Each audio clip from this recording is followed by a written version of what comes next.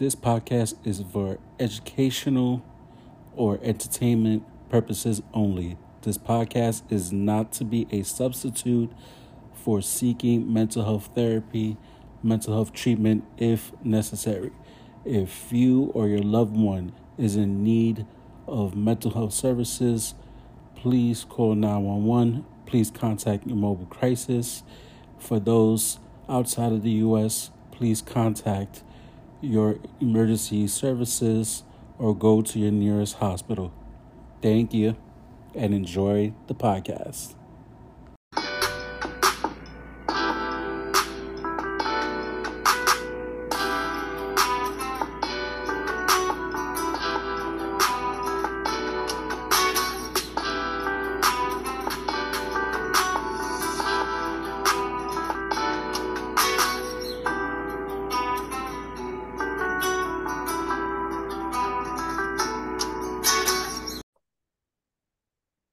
Okay.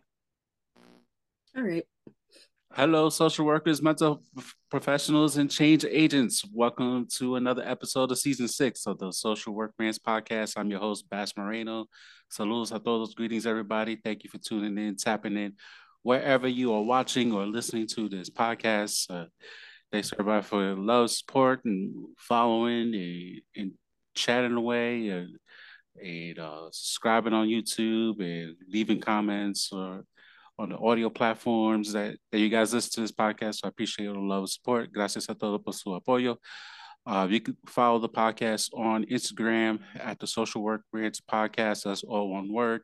Follow the podcast on Twitter. Don't let Elon scare you. At Social Work Rants, all one word. And don't let Zuckerberg, whatever Zuckerberg likes to do on Facebook, aka Meta. Type in the Social Work Rants podcast, hit the like button, and follow along with the page. Obviously, the YouTube channel. Hit the red subscribe button, follow along. All videos be on YouTube, or you can listen to wherever audio platform you listen to podcasts, and type in the Social Work Rants podcast, and you see the logo, and follow along on my journey. Celebrating 3 years of the podcast, so things are looking good. And my guest at this time, coming out of Virginia. Virginia's kind of catering towards like Virginia's. You're like the third or fourth social worker from Virginia has been on the podcast, and just driving through Virginia's interesting. Mm-hmm.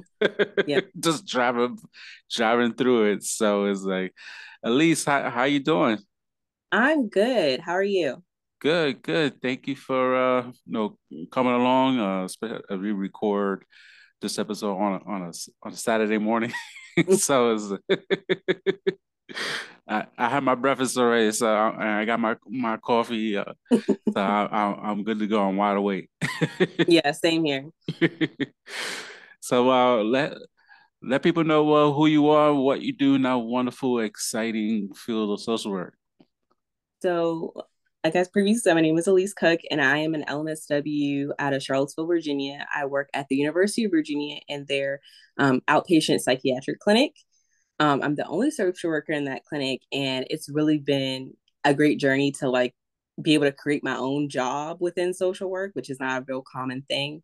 We hear a lot about like inpatient social work, but we don't hear a lot about outpatient social work in relation to hospital medical social work. How long you been doing that? I started in June, like end of May, beginning of June, and it kind of just came 2022. Yeah, 2022. Okay. I didn't even apply for this job. I wasn't even qualified for this job. I applied for something completely different. And during the interview, my boss was like, "Yeah, we have this other job that's available, but you're not licensed yet, so I don't know if you'd be able to do it." And then he came back like 2 days later, and he was like, "Yeah, so we made it so that you could have the job that I was." And he was like, "I just think that you're just more qualified than someone that we did have with the LCSW," which kind of goes back to our previous conversation. But So that's how I kind of found my way to Charlottesville. I wasn't living here, and I moved here for this job. Oh, where were you living at before?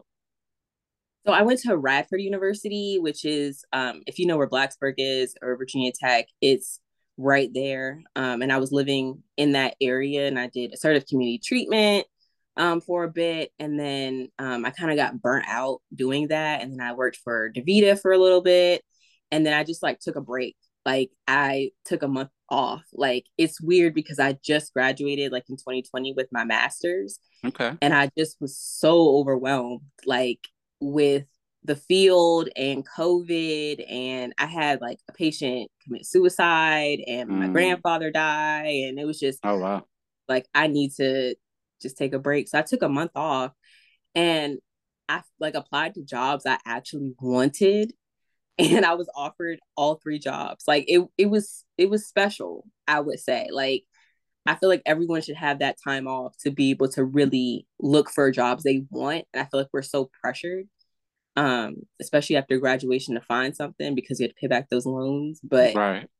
I would say like that was a real eye opener for me. And I'm glad that I had the opportunity to do that. Oh, no, that's great that you were able to find something like what you do. I have heard of Radford, I know they got a university. Like I only hear of Radford if they make like the NCAA tournament in basketball. But that's how I heard it, like of Radford. But that's like to unpack for like you had a client, complete suicide plus a loss, and I think that's part of like my background. Talk about visually my background, my poetry book. Losing over 10 clients from COVID, and then having like my mom passing away from COVID at the same time period, and it's like these stories need to be talked about and shared within our profession. Is like and the way just how our government is all about capitalism. We kind of have to like move forward, get a job. We got bills to pay. We got families to support, and it's like Mm-hmm. it's always on the go, on the go, on the go, and it's like, but we just had the laws like, and it's like Mm-hmm. the companies they only want to give 3-5 days of bereavement leave, which is a a complete joke, and it's Mm-hmm. like not always advocate for companies need to give some more time. Whatever time they give is never enough to Yeah. grieve a loss, but at the same time is like okay, like you just graduated from during the pandemic, Mm-hmm. and then having these losses, and it's like it's a lot to unpack there. Mm-hmm. When I first graduated, I went into a private practice residency, and I thought that would be, it was actually based out of Charlottesville. So that's kind of how I became like more familiar with Charlottesville and what it had to offer. And I really liked the patients I was working with, but I feel like no one really informed me of the toxicity that can also occur in private practice. I feel like our profession is always gearing towards, oh, go to private practice, you'll make Mm-hmm. all this money. But they don't teach you like the business side of it. They don't teach you like being a part of a group practice. They don't teach you like how to market and pay taxes and all of that. And so that was like a really big eye opener for me. Mm-hmm. And also being the only like person of color at a private practice, and seeing like non-equitable practices kind of just made me feel like nobody talks about any of these things. Like I don't know, I've been in the field for such a short amount of time, but I've literally been in every like sector, like the micro, the macro, the meso. I've been in every sector in like such a short period of time. Um, and I feel like I never was taught enough in my graduate program, my master's program, about any of them. Like we were taught the levels, but we weren't taught like what you may experience in those levels as far as like um work-based trauma. Like nobody talks about that. Uh, you basically hit the nail on the head of why the social work race podcast Yes.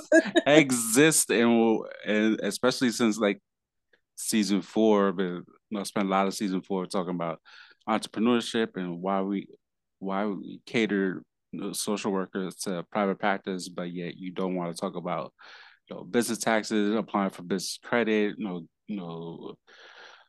it's expensive and it's a lot of work to start, start your own business. Or shout out to everybody who works a 9 to 5 and then has their own LLC, their own business on the Mm-hmm. side, because it's like it is it's a lot, and it's like stuff that is not being taught in graduate schools. And for us, for Latinos and Black African Americans, there's other people of color, like we, especially during COVID, and now we would be so killing it, financially, because so many people like need help, and it kind of like a trickle down effect, domino effect Mm-hmm. of the damn ASWB exam. Yeah. And it's like with the lack of us, particularly failing the exam, but then like people that we serve look like you and me, Mm-hmm. that need the help, and people that look like you and me, or the ones that have been impacted the most from COVID, and even prior to COVID, issues affect us the most in many ways. So it's like, why social work schools are not teaching all this stuff and teaching like workplace trauma, because me, like usually the only male Latino Mm-hmm. in any other jobs, and it wasn't until Latinx and Social Work Volume 2, the book that came out, by the way, is available on Mm-hmm. Amazon for purchase. Um, that I've met other like male Latinos in the social work space. I was like, wait, like, and I only knew like one of them, like that I follow. Is like, where are you? Where have you been? Like, I've been looking for you guys for over 20 years in the social work field. So it's like, and I could count literally on one hand how many Latino male I've encountered that I've worked in the space the last 20 21 years. So it's like that's real. These like Yeah. micro transgressions and all this stuff that exists in the field, or having other people's nonsense, like they throw their nonsense on you, and it's like, Mm-hmm. what worked for you is not going to work for me, or may not work for me. So why are you putting your stuff on on me? So it's real. Well, Yeah. everything you said is like, you hit the nail right on the head. Yeah, like in my program, I think we had two males, and one was white and one was black, my friend Latrell. And I think I found your podcast through, there was another podcast. It was like four black men. I know they stopped doing it recently. You know what I'm talking about? Yes, melanated social worker. Yeah. So Shout out to them. yeah, they stopped doing their podcast, which made me Yes. like kind of sad. Yes, it Um, made me very sad. and was it just because they got like really busy? I can't remember why. I don't know exactly what it's that. I know I follow them like individually, so they got a lot. They do a lot of stuff. So, and they live throughout different parts of the country. So, Okay. so I don't know, but that was one of like my downers of a big downer of 2022. I was like what? But I was like, I'll step up to the plate and take and keep going. So Yeah, I think it's really important to have like this space because one, like if you just go on social media and people talk about social work, it's so negative. Like obviously, like this is a podcast. We could talk about the negative, but like there's so many positives of it too. And people always talking about you don't make no money in social work, and I'm just like, yeah, that could be true, but it also like you can also do multiple things, just like you're doing mm, multiple things and having like passive streams of income. Like all of that is also important. or trying to Like have passions, different streets of income, trying. and I only really follow social workers that are like positive about the field. That's one thing I have learned. Like I don't know if you follow Anima Way. I forget, What's that's her. what's the what's the handle? So I think her handle is Anim Away. Like her first name is Anim and her last way is Awe. So it's ANIMAWEH. And she's on TikTok as well. But she's like built up her social work brand to like she's licensed in like 3 different states. She Mm, does consulting, she does supervision. She's done like travel social work. Um, so yeah, I know that's not like super passive, but I feel Right. like she's a really good example of what like having fun and being prosperous in social work can look like.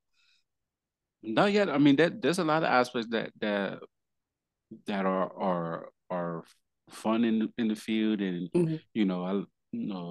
I recently done some traveling, and kind of like there's always like to put no memes or related to Mm-hmm. sport, like sports memes and related to social work, or just like some dancing videos, or something related to social work, or like throwing stabs at the ASWB, Yeah. or NASW. So it's like just like we need to laugh at like some of the like the nonsense that happens, because we so serious. And yes, it's serious stuff that's happening in our profession, and you know like I mentioned on the podcast, NASW with their issues, especially on social media issues from COVID. I hope things start to change with their new CEO, and I already reached out to the new CEO on the NASW. So let's see what happens, what they do, and like we mentioned, people of color. They've had people of color in there, and on top on their boards in NASW, and still like messing up. So Yeah. it's like, hopefully, things changing, things are moving, and we're finding ways. Social workers are finding ways to use what they learn in school, or just life, and just following their passions, and with fundamentals of social work, and doing other things that may not need a license for. Or like, Mm-hmm. you don't need a license to start a podcast. So I Yeah. started a podcast. And it's Or be something a I life coach. Apparently, you could not be a like.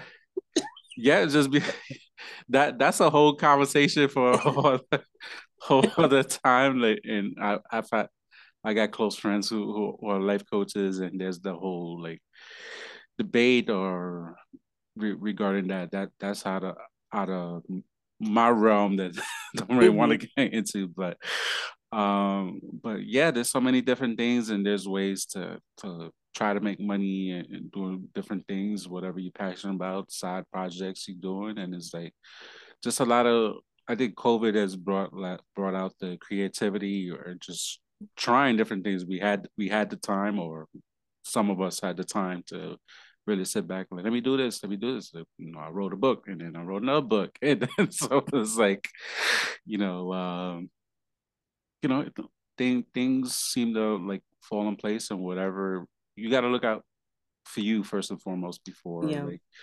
before you could do, pretty much anything. And yeah, if you get back in a positive way to the profession, that's part of why I've done the podcast as well, as to give back. There's a lot of MSW students who listen. There's other licensed social workers who listen, other social workers that listen, that follow, and I try to follow people who bring positivity to the profession, and try to get back and do good work, and use the podcast as a connection tool. Is like, so in case I go out to these different states, like, hey, I'm coming to your state.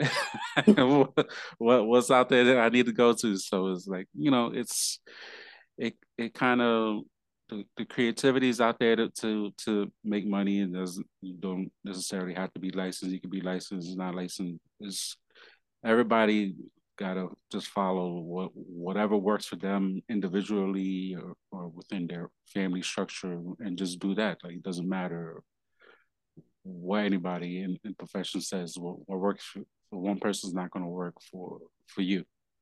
Yeah. I feel like it really starts like we don't talk about CSWE, but I feel like it really starts with CSWE. Like we get to NASW and a lot of people can become not complacent, but we're used to the way we're treated because I think part of CSWE is not really advocating for social work students. Like we get used to not being paid in our master's programs when we have to do internships. We get used to not having anybody advocate for our behalf in our programs, when we go against like professors who have a lot of microaggressions or macroaggressions against us. And it's like, well, our program is CSW accredited, but we never really hear from CSWE. We just No, know not at our all. We just know our program has to be accredited by this body that has this I was able to go to the CSW conference one year, and I was like, wow, like this is a real privilege because you get to actually meet people that are making the decisions for why the programs are the way they are. But at the same time, it's like you want me to be educated in diversity and inclusion and all these other things, but at the same time, you won't advocate for me to be paid in these internship sites. And that just rolls into me not really wanting to have my worth when I get into my postmasters lifestyle. Right. And I've noticed that with a lot of my peers, and I've really been pushing them to advocate for better like raises and getting paid more and like asking for more money. Like one of my friends just got hired at a state hospital down here. And I said, you know, even if you don't get what you ask for, like you need to ask because you never know what could be on the table for you if you don't ask. Um, and like getting clarity as far as what your sign-on bonus is and if it's going to be have taxes taken out and all these things that are not taught to us. And I feel like that should be a part of CSWE. Like you said earlier about the business aspect of social work. Why is that not an offering? Why is that not like a forced offering or elective or mandatory class we take? If you want people to be in private practice, because you're going to need private practice therapists, you're going to need people that understand insurance. Why is that not part of our programs? Like insurance isn't going away from my understanding. And from my job, I see how hard it is for older adults specifically. That's my niche is older adults to even have outpatient therapists because they have supplemental Medicare and nobody explained to them that therapists don't take supplemental Medicare if that's the primary. So, I mean, yeah. And I feel like nobody talked about insurance when I was in my master's program. They just expect you to learn about it when you get out, but that could be too late. You're going to be advising people how to accept or apply for Medicaid and Medicare. And in Virginia, I don't know about Delaware, but we got like 7 Medicaid MCOs. They all different things. You got to be paneled with each. You can't even be sick. You can be paneled with Medicaid, but then you have to be paneled with the 7 Medicaid MCOs that all pay different things. And then there's Medicare, and then there's the supplemental Medicare, and it's like who wants to go through all of this for like no money? No, exactly. And Medicare is changing. Like at my clinic, we have a policy where our patients have to come into the clinic in person twice a year. And in April, Medicare is going to make that across the board. Like my clinic is just gearing up to do it now, but because of COVID, they were a little bit more lax about it. Right. But think of all the telehealth places that accept Medicare that don't have an in-person office. How are they going to see people in person? They're just not going to take Medicare. And that's going to leave a huge gap for these older adults and disabled people that just don't have access. Right. Or forcing those therapists to find office space that's going to take money from their profits that and trying to like to see the people. So it's like and whether they come or not, then so it's a domino effect. But also at the same time, when the government wants to do these cuts, the first things they get cut is Medicaid and Medicare. So it's like and then you don't want to do Medicare for all. So it's like, so how you trying to help trying to help the people if you always I would love Medicare for all. That means everybody just got to apply for one insurance panel and, and we be on that one insurance panel and we build the same thing depending on your area. And I think that's also an issue is I think a lot of people in the business side of social work talk about is like we can't discuss our rates. So you may have a black and brown clinician getting less money than their white counterparts, and they live in the same exact zip code because we're not allowed to discuss our rates. But meanwhile, there's actually laws when you're in the regular sector of you're allowed to talk about your rates, but the insurance companies get a pass. Yeah, it's all all this stuff is needs to be, you know, talked about more. And even like I see like posts about like, you know, people like having like imposter syndrome about raising their rates, you know, for private practice, and like you gotta get your money however you can get it. So it's like, Mm-hmm.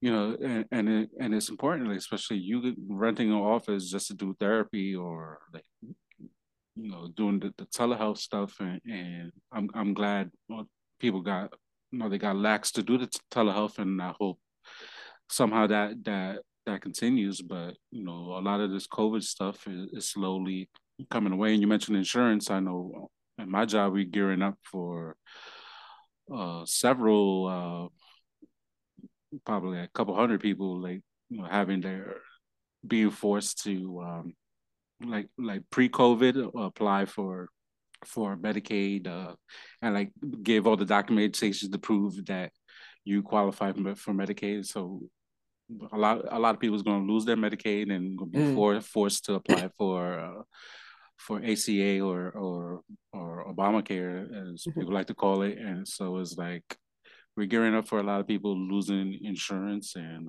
under our, you know, Ryan White HIV program, and gearing up for people having to apply for that, even though Ryan White doesn't have like a lot of funding. So it's like everything's like the funding source, and is like the government needs to provide services. You always talk about mental health, and it's like, all right, so provide the funding. So let's see what this Republican House representative dominant do. I mean, they like to always Nothing. cut, They do always nothing.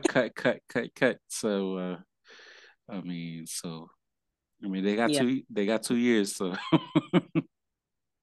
I don't know. I think we have a new governor. Yeah, our new governor is Republican, and he doesn't make any sense, like at all. He's talking about um what is it in the schools when they talk about, what is that acronym with they teaching Black history? I can't remember what the acronym is.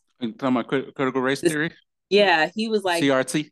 yeah, he doesn't want CRT in the schools, but like he wants to be real strict about it.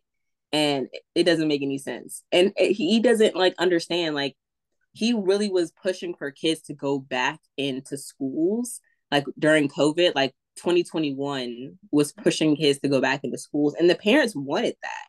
Mm. I Because can they didn't understand why. kids. You didn't like your daughter home with you all the time? Well, just to be, I was lucky that, you know, the job, so this is my time. For those that don't know, so I left New York 20 October 2020, moved to literally like October 19th was my last day in my job in Harlem. Mm, had a suitcase, got on Amtrak, went to Delaware, moved, and I started a new job the next day in Delaware. Worked until I saw my first paycheck, and I was like, I can not afford getting a house with this paycheck. So I started looking for another job. Stayed there until like December, and the school system. There was an opening in the school system because one of the social workers was about to retire, and worked at the. They hired me, worked at the school system like for the 6 months. They didn't renew my contract, so spent that whole summer looking for a new job. Mm-hmm. Worked at another school, at another district for that year, which was crazy. So the first full year, the kids went back into the school system. I'm actually working in the school buildings compared to like the other job that I had was it was so I had like I was in charge of 5 different schools. So I was like sometimes I was doing more home visits than actually going into the school buildings. I try not to go to the school building because of COVID. If I didn't have to, I was not going into the building. I would do a home visit and meet people like in their foyers or like garage areas or outside their Mm-hmm. house meeting people. And I spent a lot of time working with like Latino families. They wanted me to cater more towards them with the caseloads, and we had like a lot of like migrating families from like Colombia and Venezuela that was coming into the neighborhood and helping them registering for schools and stuff like that. So doing all that paperwork and translating and all that other stuff. So was doing that, and it was like hybrid, so I didn't have to go into the office like every 5 days a week. I just kind of like made my own schedule. So I spent a lot of time at home. Both kids arguing with them, turn on camera, pay attention. My fiance at the time was like, turn on your camera. It was like, no, threatening them. If you don't turn on your camera, I will smack you back of your head. If you don't turn on your camera, stop having this conversation every day. So it was like having those. So yeah, I get why parents wanted their kids back in the school. For a long story, for the long-winded answer. But Virginia, they don't like what they're teaching in the school. So it's like you want them back in the school, but you only want them to learn what you wanted them to know. Yeah, so no. that's what was mind-boggling. Yeah, it doesn't make sense that you don't want to teach Black history. I mean, Black history is American history, and also the sex education is mind-boggling as well. Not wanting to teach, okay, those basic those biology, like where like babies come from, like important. So like, so you don't want to teach sex education, but then when the kids start having sex, and it's like, so you want a rise in STDs, which is going to rise of health health health insurance premiums and all this stuff. So like now you got to pay for medications that you didn't have to pay for medicines, and want more people be like diagnosed with STDs and HIV and AIDS. So it's like you can't have it both ways. Like it, it just doesn't make sense. So and then like anti-abortion. So like you don't want kids to learn about exactly. Sex. You don't want to provide contraception. Right. And then when they get pregnant, you don't want to give them any alternative to the pregnancy besides adoption, which I kind of go back and forth about adoption because that could be a traumatic process as well. And I really don't want a 10-year-old to be pregnant anyway. So I don't really think adoption should be an option there. Because I don't think anybody should go through that trauma, especially a child. Yes. So yeah, it's rough. And in states that they don't teach, what I've learned is in states that they don't teach the other forms of sex education, they have the highest rates of teen pregnancy. So clearly it's not working. The abstinence is not working. I get why they want to like that. Obviously abstinence has to be part of the conversation, but it can't be like the only thing. Like people are going to do stuff and it's like more and more. It just doesn't make sense. It really doesn't. Just put the money out there. Like there's obviously the government printed all this money during the pandemic, and rightfully so, because we'd be totally like freaking crashed. Like we'd be like kind of like a third world country, or at least like financial wise, right now they didn't do that, which is why we have a recession. So it doesn't matter who was going to be the president, as much as people want to blame Biden for the recession. Even if Trump would have won, we would kind of more likely be in the recession that we sort of in. So it's like, and the whole world is kind of going through that same recession right now. So it's kind of like, doesn't matter who was president. It was happening regardless. So, but you printed all this money is not going into, you talk about mental health and social services. Yes, the government did give out some money, and then you got states like Florida, Texas, and now apparently like Virginia too. That's not money that should be going for proper like education or sex education, mental health and all this stuff, and hiring more workers, and like where the money's going, like the whole water crisis in Mississippi. Apparently the state got the money, but the state didn't pay for where it needed to go to help their water crisis. And then you want to like, and they own like state capital, and like you having like if it wasn't for Jackson State, like the state would really be like a third world country. So Thank you, Coach Prime, for putting money in the community. Yeah, I know in Virginia, like the mental health issue is really a big deal. I think it was last year we have like 5 state mental health hospitals. And this kind of goes back to my like client that I think I was telling you that committed suicide, but I think 3 out of them were closed. Like they were not taking any more patients, and it was because the acuity had gotten so high that the patients were so violent to staff members that staff were leaving in droves and the state was not doing anything. So they literally had to close or like temporarily close those hospitals Right. to try to figure out like how we can increase staffing, how we can give more money, how we can really support the staff there. And I just saw an email from Senator Tim Kaine saying that they're going to actually add on to a mental health facility in Southwest Virginia, which doesn't really have a lot of mental health facilities at all. And Virginia also has, and that was like, I think that was recent. So they're going to spend like 300,000 to expand and have more beds at this unit. So that was one thing I was glad to see. But my patient that actually committed suicide, they have this rule in Virginia that I don't know if it's like this in Delaware, but if you go in the ER, they can place you anywhere in the state. And wow. that comes from I think there was a judge, his son, he had to kill his own son because there wasn't any room in that local hospital for him, and he was having a psychotic episode. And so we have patients that will go 3 hours away, 4 hours, 5 hours away just to go to a mental health facility or sit in the ER for 3 days, and then be discharged, who are still suicidal, who are still homicidal, with no real like follow-up care. And I think that's a good step of like you said, like we need to really be investing in these mental health facilities because there's not even a lot of juvenile mental health facilities for kids to go to without them literally just locking kids in like prisons, like mini prisons, right, and just giving them medication. So yeah, I think that's where my biggest struggle with like where I think the money should be going is like mental health facilities for people.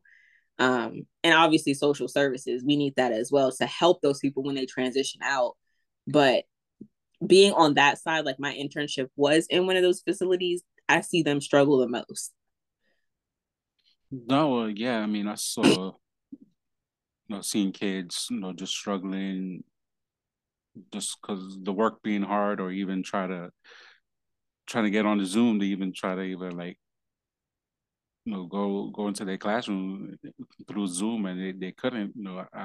There's a lot of rural, there's a lot of farmland where I live at, and it doesn't matter what service you had, no matter what provider, like the Wi-Fi, mini Wi-Fi's were giving out was not going to work. So it was like, so a lot of parents didn't want to go back into the school building, so they end up, missing class, and they end up having to go to court because they missed all this time in school, and it's that we got to do the paperwork to for them missing school is not uh fault of their own. He's just it became part of the territory. So Yeah.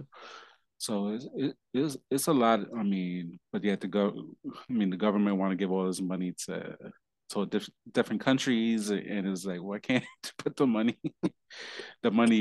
here, and it's like when we need it, instead of these different lobbyists in DC that ask for all this money, and the government caters to them. So it's a lot. It's a lot to unpack. It's just a lot, and all we can do is continue to advocate, and I know there's especially here in Delaware, there's a lot of services that they need just regular outpatient clinics that just need more of them, and more available throughout the state, not have a whole bunch. And there's 3 counties here in Delaware, so a lot of them is like in the main city in Wilmington. Like if you hear Wilmington, is because Biden, you see.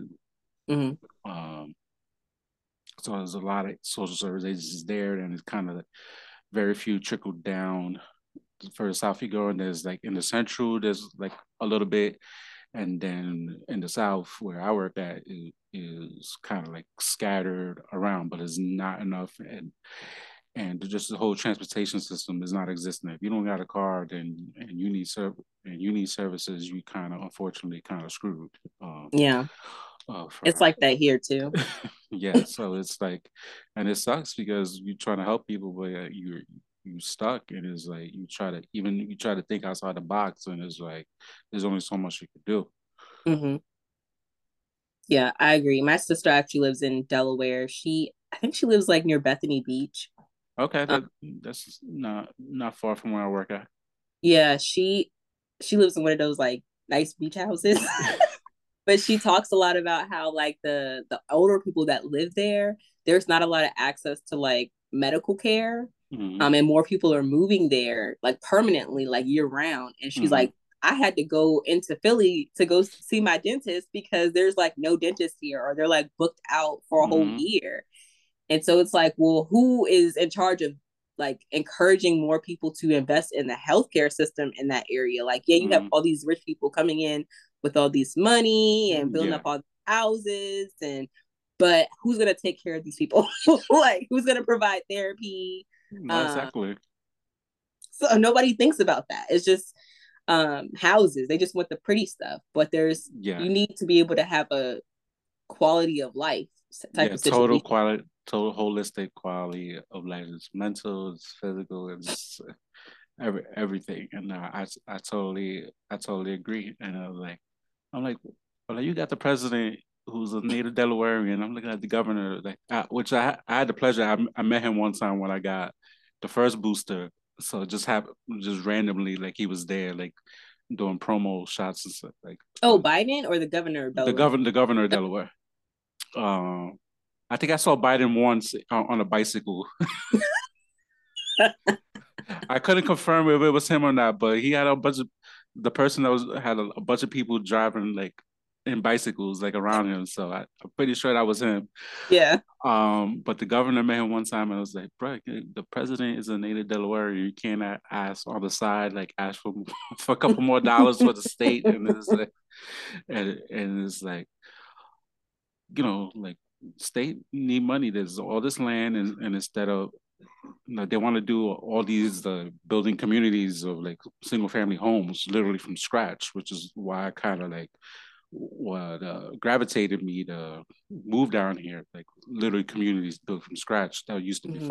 used to be farmland, and it's like, okay, so what about supportive housing? What about a boys and girls club or something recreational for these kids to do, or mix, boys and girls club with outpatient mental health clinic and provide a contract to these people, or bring in have other agencies kind of like open up that are in other states come into Delaware and invest in the youth and young adults and adults here and kind of open up social service agencies here instead of like using farmland just be nothing but houses. So it's like and I try to bring it up in like Facebook groups and stuff like that. Like it's like and people just kind of like read the comments like nothing like but then you want to like complain and they're like, all right, so I'm giving you a solution, a But possible solution to like the messing problem around. we all facing, and it's like nothing, nothing happens, and it's like the school board don't really do much other than like if it's not about the high school sports teams, is like they just don't care.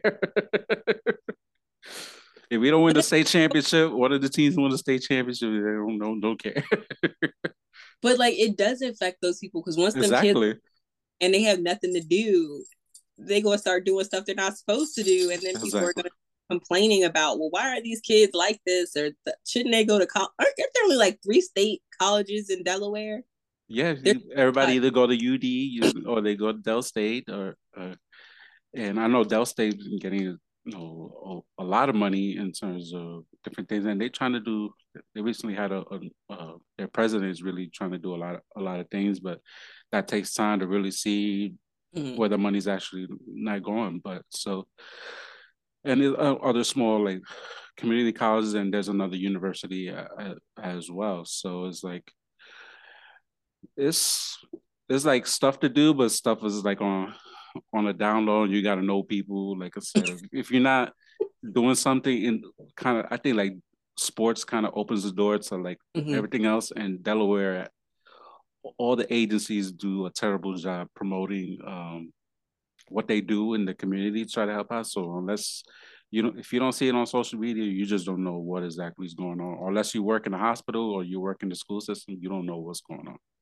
That could be a good opportunity, like for consulting, obviously, like bridging the hospital systems and the social services agencies. Like I know they're probably already connected, Yeah. but as far as like having joint ventures in the community and like really helping as far as like doing health fairs and doing community activism, like I've learned like being inside of a healthcare system that we have a lot of like bargaining power in the community, and we don't really work with the local agencies. We don't really know what they do. We don't know what they offer, unless we need something from them. And then it's like, oh yeah, how you doing? Can you Salvation Army? I got this patient. You know, I'm gonna need you to have some housing for them. Or one of our shelters is actually closing down. Like from what I've heard, they're only winter only. And why we only have one shelter in the whole city of Charlottesville when there's all these students, all these people? Unless you're domestic violence, then you may have two options. But other than that, it's Salvation Army. Yeah, we got one major shelter as well. Like, we need to open it up another shelter. Not everybody in the whole state could go to that one shelter that never has any openings. It's like every time you call, if we don't have openings. Somebody my face when I called them. I said, I have this patient and he needs housing. Well, how old is he? And I said, I think he's like 65. Oh no. It laughed my face like, that's funny. Thought you was gonna get a bed. And I was just like, why is this funny? Like, this is not funny. It's really not, because a lot of people gonna be losing their housing within this year if the government don't get it together. Recession gets worse. I mean, that when I first heard of possible recession, obviously I thought about 2008 and how it affected social work. I know you mentioned the hospitals being closed.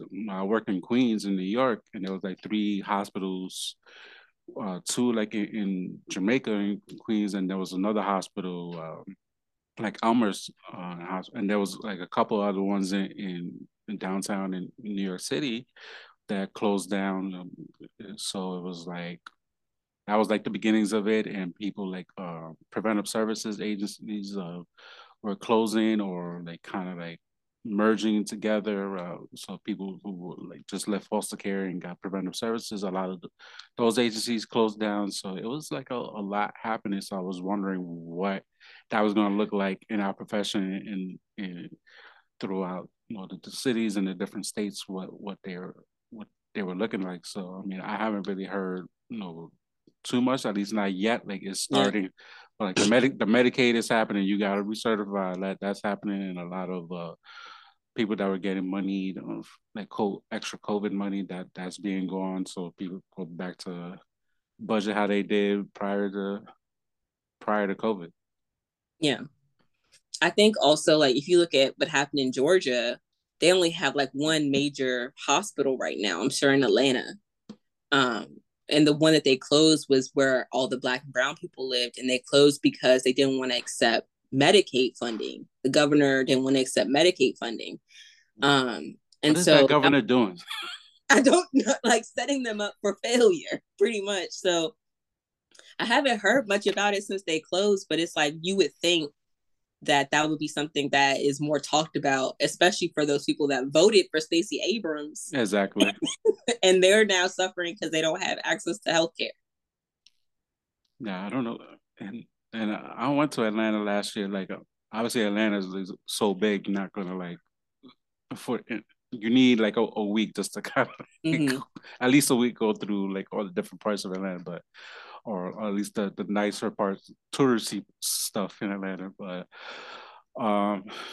it's just so like it seemed like from especially during that election, it seemed like it was like Atlanta versus like the rest of the states. So yes, so I don't understand. I don't understand like and I had like somebody recently talk about like, education in terms of politics and stuff, but I think people need to like be educated more on the actual like what happens like if I vote for this guy, what actually or woman, what actually is gonna like may happen. Like actually follow what they talking about is like and how that might affect me or anybody day in day out. Like you cut this, okay? How does that affect this? And it's like let me go back to cutting Medicaid, Medicare, and there's no reason why a huge city like Atlanta have like one hospital where everybody for the last like 5 years been like trying to move to Atlanta, the surrounding borough, and Atlanta's is like real hot to a point that's like the housing market is crazy. It even became expensive now, so it's like Oh, you can't like you need like at least like 600,000 just to even sniff at a house now in Atlanta. It's not like it used to be yeah, it used like to be really cheap to live down in there. Like you could yeah, get mini mansion for like 300, 350, and that's yeah, not possible. And Texas too, like they yeah. just had their election and they voted in the same Greg Abbott who didn't care about the grid. Um, and I don't understand. Like I feel bad for the people that do get out and vote in areas like that because you can tell like they're really putting their best foot forward and they're just not enough of them. Mm. Or at least not yet, or they're not old enough, or I think within the next like few years has like I think like the younger generation are really kind of like paying attention to what's out there. You got like the teens who like 15, 16, like they Mm-hmm. 17, and it's like this is not working. And they want Like to do something about it, but they they are as they gotta wait till they 18 to actually vote, but they like starting like they have these conversations and it's like okay, the next cycle like 2024, I think we might see that, or definitely 2028. I think that's really you're gonna see like I was even like today as it just recorded, I saw Representative Jeffries was talking, gave like a huge speech, and I put it in the comments. Jeffries 2028 for president. It's just it's just a lot, and it affects our work, what we do day in day out, and we need to continue to talk about politics. And I've had people who ran for different offices on the podcast, and more of us continue to need to get out and who knows more about like day in day out issues than us who are who do the front lines day in day out and kind of like help educate people on the different things. And like I've had conversations with people who are freaking captains in police departments, and it's like who are like diehard like Republicans, and it's like but your parents are like the same age as mine, and you don't want this, so that means you don't want that for you for your yeah, for your parents, for your aunts and stuff. So like what are you doing? yeah. Or like you see, like as a police officer, you see the mental health issues. Like you see them firsthand. Mm, And you know that people that you're arresting could really just need like mental health care. And to like vote against the interest of like what impacts you every day is just like it yeah, blows. yeah, because people just don't just they just don't think they. I think people just vote party and die vote Republican my whole life. I'm going to continue to vote or vote Democrat the whole life. You really need to vote just based on what affects you day in day out. And Yeah. if that happens to be a person of the opposite party or a third party, I think we're I think we've gone past the two party system that it really needs another party or two parties need to be involved in whatever. I don't think we ever might see that because we stuck on this 1,000-year-old freaking constitution. But Yeah. it's a change is definitely coming and it's happening slowly already. With politicians who've been there for like years and years, finally retiring slowly, and it's like a new guard happening, but that's happening slowly. So it's and kind of trickles, and you kind of see that also like in social work, that people been there forever. Like you get a job like in one of our states, and like a state job or any, you there like 20 years. Like you're not. There's no reason for you to go anywhere unless like you leave on your own. So Yeah, that's one of my like things that I tell people coming into the field. Like, don't be afraid to leave because you have an MSW, you're valuable. You don't have to stay like unless you like have to stay somewhere, you are valuable. You don't have to stay somewhere that doesn't treat you right. And like I said, I stayed somewhere for 2 weeks. I was like, they are racist and I'm not gonna be a part of it. So I'm gonna leave. And I end up finding places that were better. And I know some people don't have that opportunity, but like I think part of it is never stopping to look for what you want your career to look like. Like if you have a vision for what you want to do with your social work degree, continue to look for positions that are going to satisfy that. Like there is really no loyalty to these agencies because you could die tomorrow and they're going to have to fill your slot.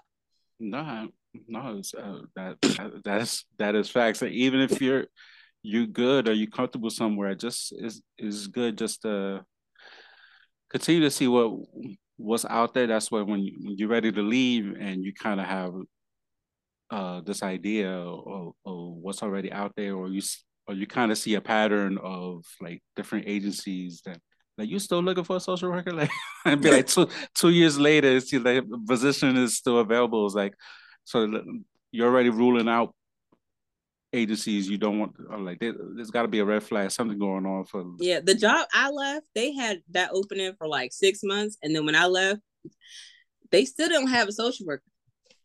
And that's not even a public agency, that's a private corporation. Mm. And it's like you're right, like they have it, the office I was working at was right across from where I went to school that has an MSW program. So how are you right across from a school that offers MSW and you can't find an MSW that wants to work there? Something is off. That is a red flag. No, that's a huge red flag. And it's like I think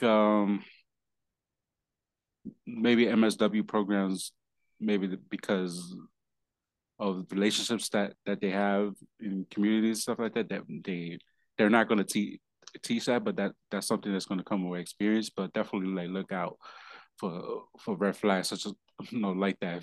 So that's a huge red flag. Like yes.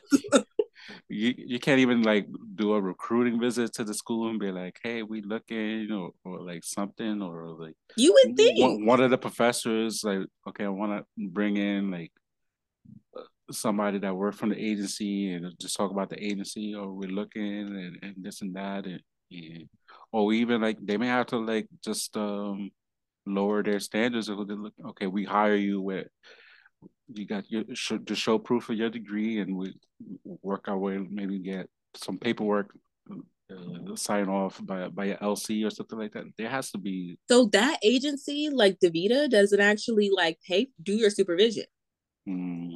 As part of the red flag is like they want you to have your LCSW, but they're not willing to hire someone without it and give them supervision. And when we talk about the ASWB and we talk about the barriers to getting licensed, it's not just, oh, it's so easy to work somewhere for 2 years consistently and get all your hours and take the test, because the test is biased. Yes. So you're using this certification as the cream of the crop of what you need to work there, and it's not even equitable. Right. It's not even a fair, scale.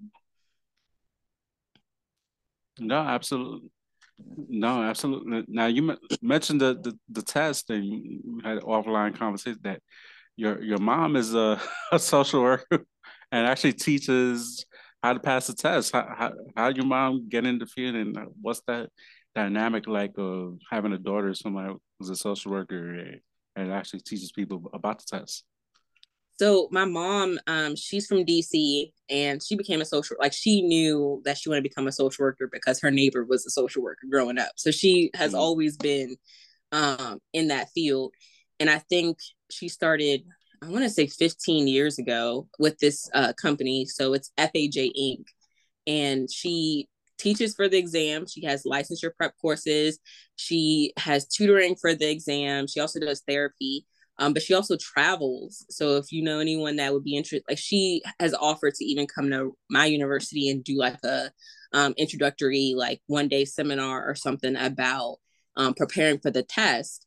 So she's open to even doing things like that. But she, I guess, just really has a passion for teaching people, and she's really good at explaining the test to people. She doesn't have like the rates for how many people pass because people, take their time. They may not take the test right after they take the class.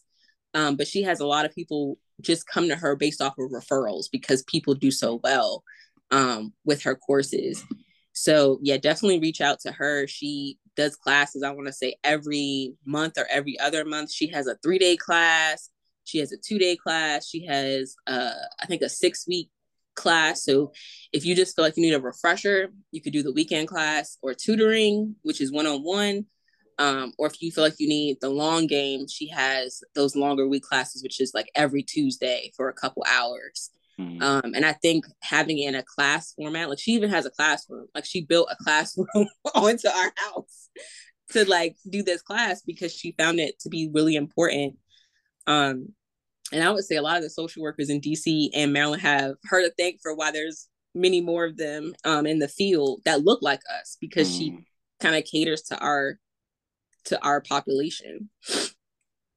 So besides the, and that's huge, catering to the population, but the actual like test prep, what's the difference between how your mom does it compared to there's so many different ones, and I think that's part of the struggle of the MSW student is like, all right, I've seen like the Dawn book, I've seen I know there's a guy in Michigan, he does classes on YouTube. Oh yeah, I've seen. I've had like the boot camp, as we call it in New York. There's like that, and Dr. Shapiro, who I had on the podcast, she has her course. Like, so what's different that your mom does?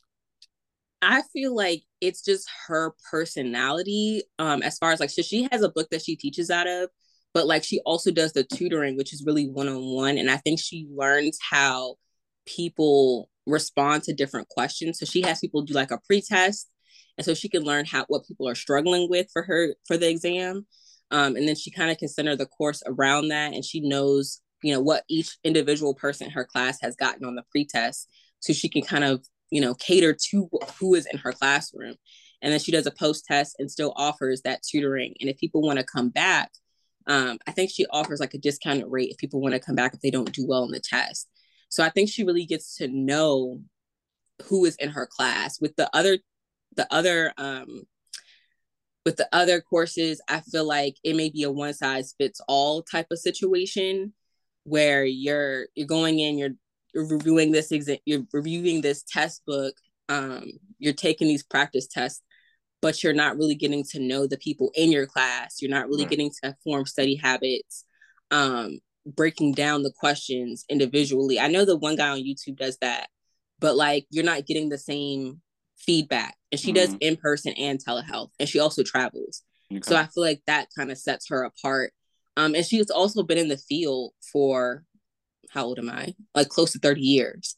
So she not only has seen the test evolve over time, but she keeps up to date on what it's looking like. And she's worked in every sector of social work. So I feel like she understands, like, if you're struggling with certain questions, why you'd be struggling with them. And it's not like, oh, you should know this, you should do better, but more so, yeah, I understand why you would think that, but the test is going to ask you for this question. So you need to be able to think like this as well. So it's not just recollection or trying to remember a ton of stuff. It's actually understanding the question, why it's framed that way, and understanding that you don't have to, do exactly what the test says when you graduate, but just to pass this test, you need to focus on how it's asking you the question. Right. Yeah, it's not as fascinating to, and the test is changing again. I saw something about it's only going to be three questions, and there's some other minor, at least three answers to the questions. So it's like they're taking out like all of the above or whatever. Like that fourth answer was, or I don't know how much of a difference that's going to be, but I'm always like, screw the exams or F the exam, or FAASWB. By the way, I saw those T-shirts online too. So it's like, um, but people have different aspirations in terms of career. I'll go back to just whatever works for you. If you feel like you want to take it for you, then you want to, because you want to do clinical work, or you want to do this, or you got an agency and they require it because of their contracts and stuff, then obviously by all means do it. Or you want to do social work and don't need it, or got nothing to do with taking the exam, then and you're able to sustain yourself and your lifestyle, then do that too. So like it shouldn't be like one or the other. There's so many things that we could do, and there's also many people who I follow. They're like, look at all the stuff you can do with MSW. So it's like that education needs to be more out there as well, and give MSW students that opportunity. That there's so many things you could do, and I'm still learning as well. That because I've always been stuck on the licensing piece to at least 2019, 2020, and it's like, what?